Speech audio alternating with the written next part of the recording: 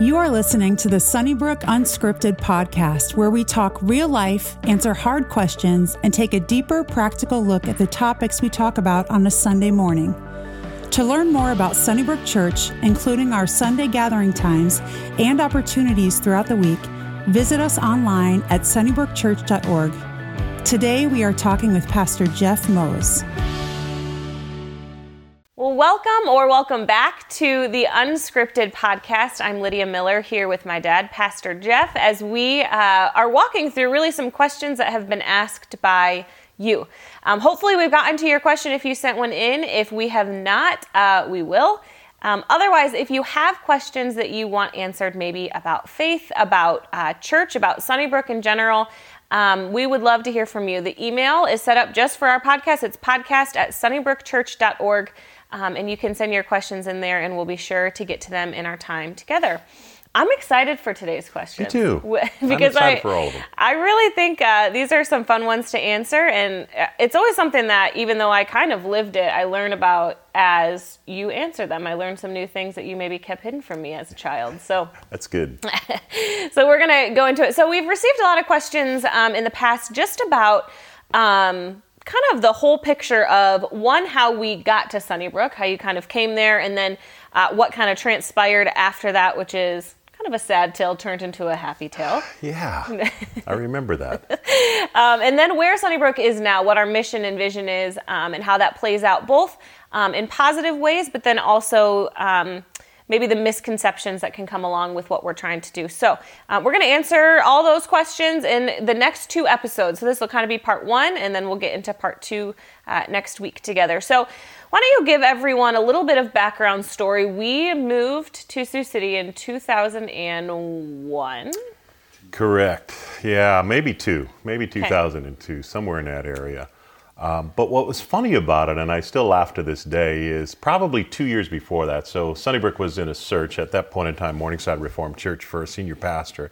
And they sent me this large packet, and it had in that day a VHS and video and all of this sort of propaganda to try to get a pastor to come. And I remember being in the Chicago area, and your mom, Beth, and I got it, and we kind of looked it over and just sort of threw it in the garbage and said, listen, we have no interest in going to Sioux City, Iowa. To be honest with you, I'm not sure we knew exactly where Sioux City, Iowa was. Because we were living in a suburb of Chicago. Yeah, we're living in the Chicago area. Obviously, I'm from Michigan, but we were just a couple hours from home, from grandparents, from my brothers, sisters. Mom, Beth's family was all in the Grand Rapids area, so we tried to stay close in that area. So when we heard from a place that was, 10 hours away or so, we thought to ourselves, that's not something we're interested in. But then, after a 2-year search, they hadn't found anybody, and then I got a phone call from Dan Dykstra, who was the head of the search committee, and we were in a very different place at that point in time, and so we were real open to it.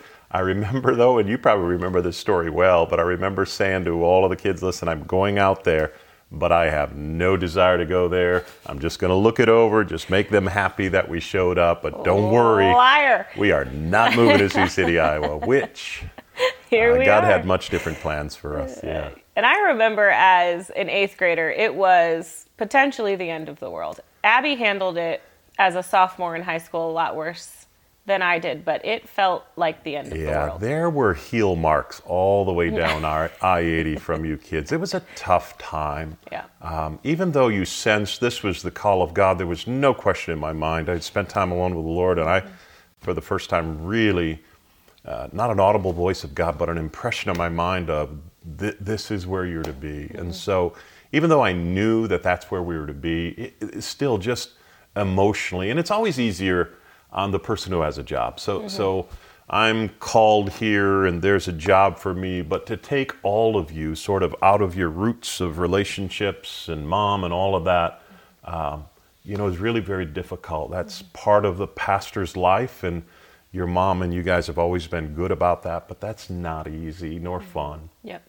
I still remember, I remember thinking, I didn't realize people actually lived in Iowa. I thought it was just cornfields. My friends kept saying good luck in Idaho, which really hurt my feelings because I thought they don't even know where I'm going to be. And then I remember the cherry on top for me was the airport is called Sucks.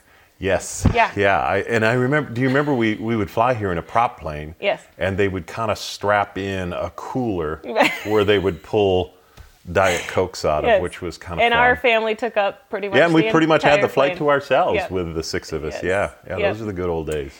One thing I wasn't always aware of is obviously we had kind of the turmoil, I would say, in our own family of moving here and half of us not wanting to be here. But there was another side of it that was painful and hard for you from a work perspective, from a church ministry perspective.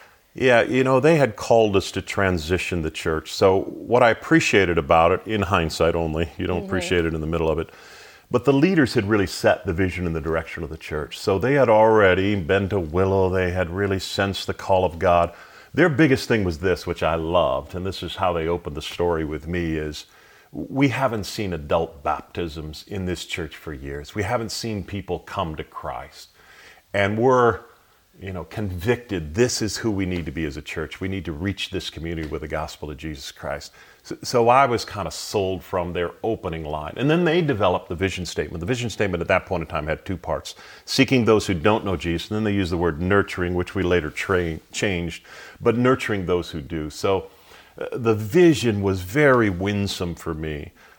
So under that guise, because they had kind of set this already, I was to come in and just simply lead the vision, which sounds pretty simple, doesn't it? No. And I said to him, listen, I've been through church transition before. I transitioned the church in the Chicago area. I said, listen, that can be a painful and a difficult thing. Could you have a vote among the congregation? So they did. I think it was 95% of the congregation wanted to transition to the church. When I arrived, I think it was about 50-50, in all honesty. In fact, I always... Maybe it was you. Maybe they weren't. It might have been me that they were against.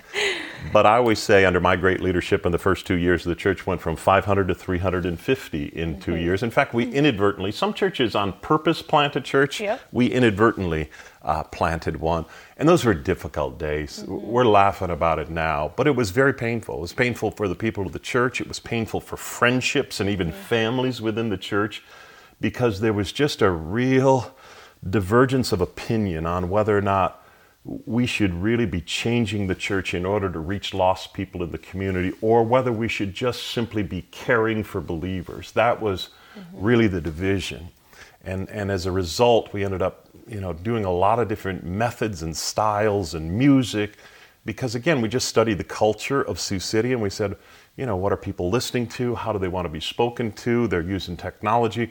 So we began to bring those things into the worship service, and boy, it caused a wedge and a dividing line, and words were spoken and things were said that were just very hurtful. So it was a very difficult time, and we tried as best we could to protect you kids from this. I laugh every now and then when you go, I didn't know that was going on, which is good, but it was just a painful time. I think anytime God by His Spirit begins to do a work and change people, there's difficulty within that and struggle within that. But looking back now, it's nothing but joy. Did you ever have any moments with how difficult that was? Any moments where it felt like God was saying, "Hey, you're doing the right thing"? Because I don't know how you don't just give up at that point. Your family doesn't want to be here. Yeah. The church is declining. I mean, how did you know for sure that you needed to stick it out? Yeah, and I've told this story before, but there's been a couple of times during that crisis I said to Mom, not to you kids, but don't worry, I'm not staying here. There was a sense in which we were here and this was not going well, and don't worry, I'm leaving anyway. Let's hold out for a couple of years. I'll continue to look for something new. And there were several times I thought, listen, I'm not the guy. This is not working, whatever it might be. But I tell the story of one time, I think it was leaving a congregational meeting that was very filled with all kinds of friction, and I driving home, and I just, again, got this impression from God saying, listen, this is not your church, this is my church. And there was a sense in which, for me, it was very emotional, but very powerful for me to go, listen, I called you here, I called your family here, I know what we're doing, and we were able to get through that time. I think, especially for people in ministry, that's when you rely on the call of God, where you go, listen, this is not something I like, this is not, but God called me here. And all throughout Scripture, you see people that went through great difficulty, But they fell back on this sense of call. And I think for us at that point in time, that's where we just said, listen, this is what God's called us to do, and we're going to get through it. And as painful as it was, we began to see fruit, and there's nothing better to hold you in ministry than seeing people come to Christ, growing, ministering, making impact in the community that like that did. There's one thing I wish people could maybe see or know about you. It's just how much you love this church. I mean, I think they can hear it in your voice, but no one's been through what you've been through or had conversations that you've had or seen what you have seen. And you just have an unending love for this church. Yeah, and I think that's a God-given thing for me, because again, I didn't know who Morningside Reformed Church is. I didn't know where Sioux City, Iowa was, but there was something about sort of rolling up your sleeves, joining hands with leaders in this church. And if I could speak for a moment on the leaders, there was a group of leaders that was so committed to the vision. I couldn't help but be committed to the vision. There were times, I remember saying in an elders meeting, let's stop this. Let's do 2 services. I want to do a traditional and a contemporary service. Keep people happy because I'm out of here anyway. And they would say, no, this is what God's called us to do. We're singular in our focus of reaching people for Christ. We're going to care about our community. And if people leave, people leave. This is what God's called us to. And if I didn't have them around me, I'm not sure I could have done it. And their love for Christ and their love for the church is really what solidified me. And it was a team effort. Yeah. And I love how just full circle it is. One, I'm choosing to live in Sioux City, Iowa now. A lot of my siblings have chosen to live in Sioux City at one point in time or another. Tim Poppin, who made the VHS for you in the first place, is sitting here filming this podcast. And it's just amazing to see how God can work. Amazing. Yeah, just amazing. And I'm thankful. I mean, it's funny to sit in my seat now, your seat now, and look at all of the tentacles of impact, from the Hope Center to missions to prison. I mean, we could go on and on. That all came out of a group of leaders that made a commitment to a mission and to a vision that said, listen, this is not about us. Yep. That was the opening statement of Rick Warren's book that they had read, Purpose-Driven Life. It's not about us. It's about lost people in this community. And because of their commitment to that, everything you see nowadays that we get so excited about is because of their commitment to that. I love that. Well, we're going to continue this conversation next week to just get deeper into Sunnybrook now, where we're headed, what we're doing, and what comes along with that. So make sure you tune in and join us next week for Unscripted. If you are encouraged by today's talk, be sure to rate us and hit subscribe on iTunes, Spotify, or wherever you stream your podcasts. To experience other talks, videos, and live gatherings, visit us online at sunnybrookchurch.org or download the Sunnybrook Church app. And again, thanks for listening to the Sunnybrook Community Church podcast.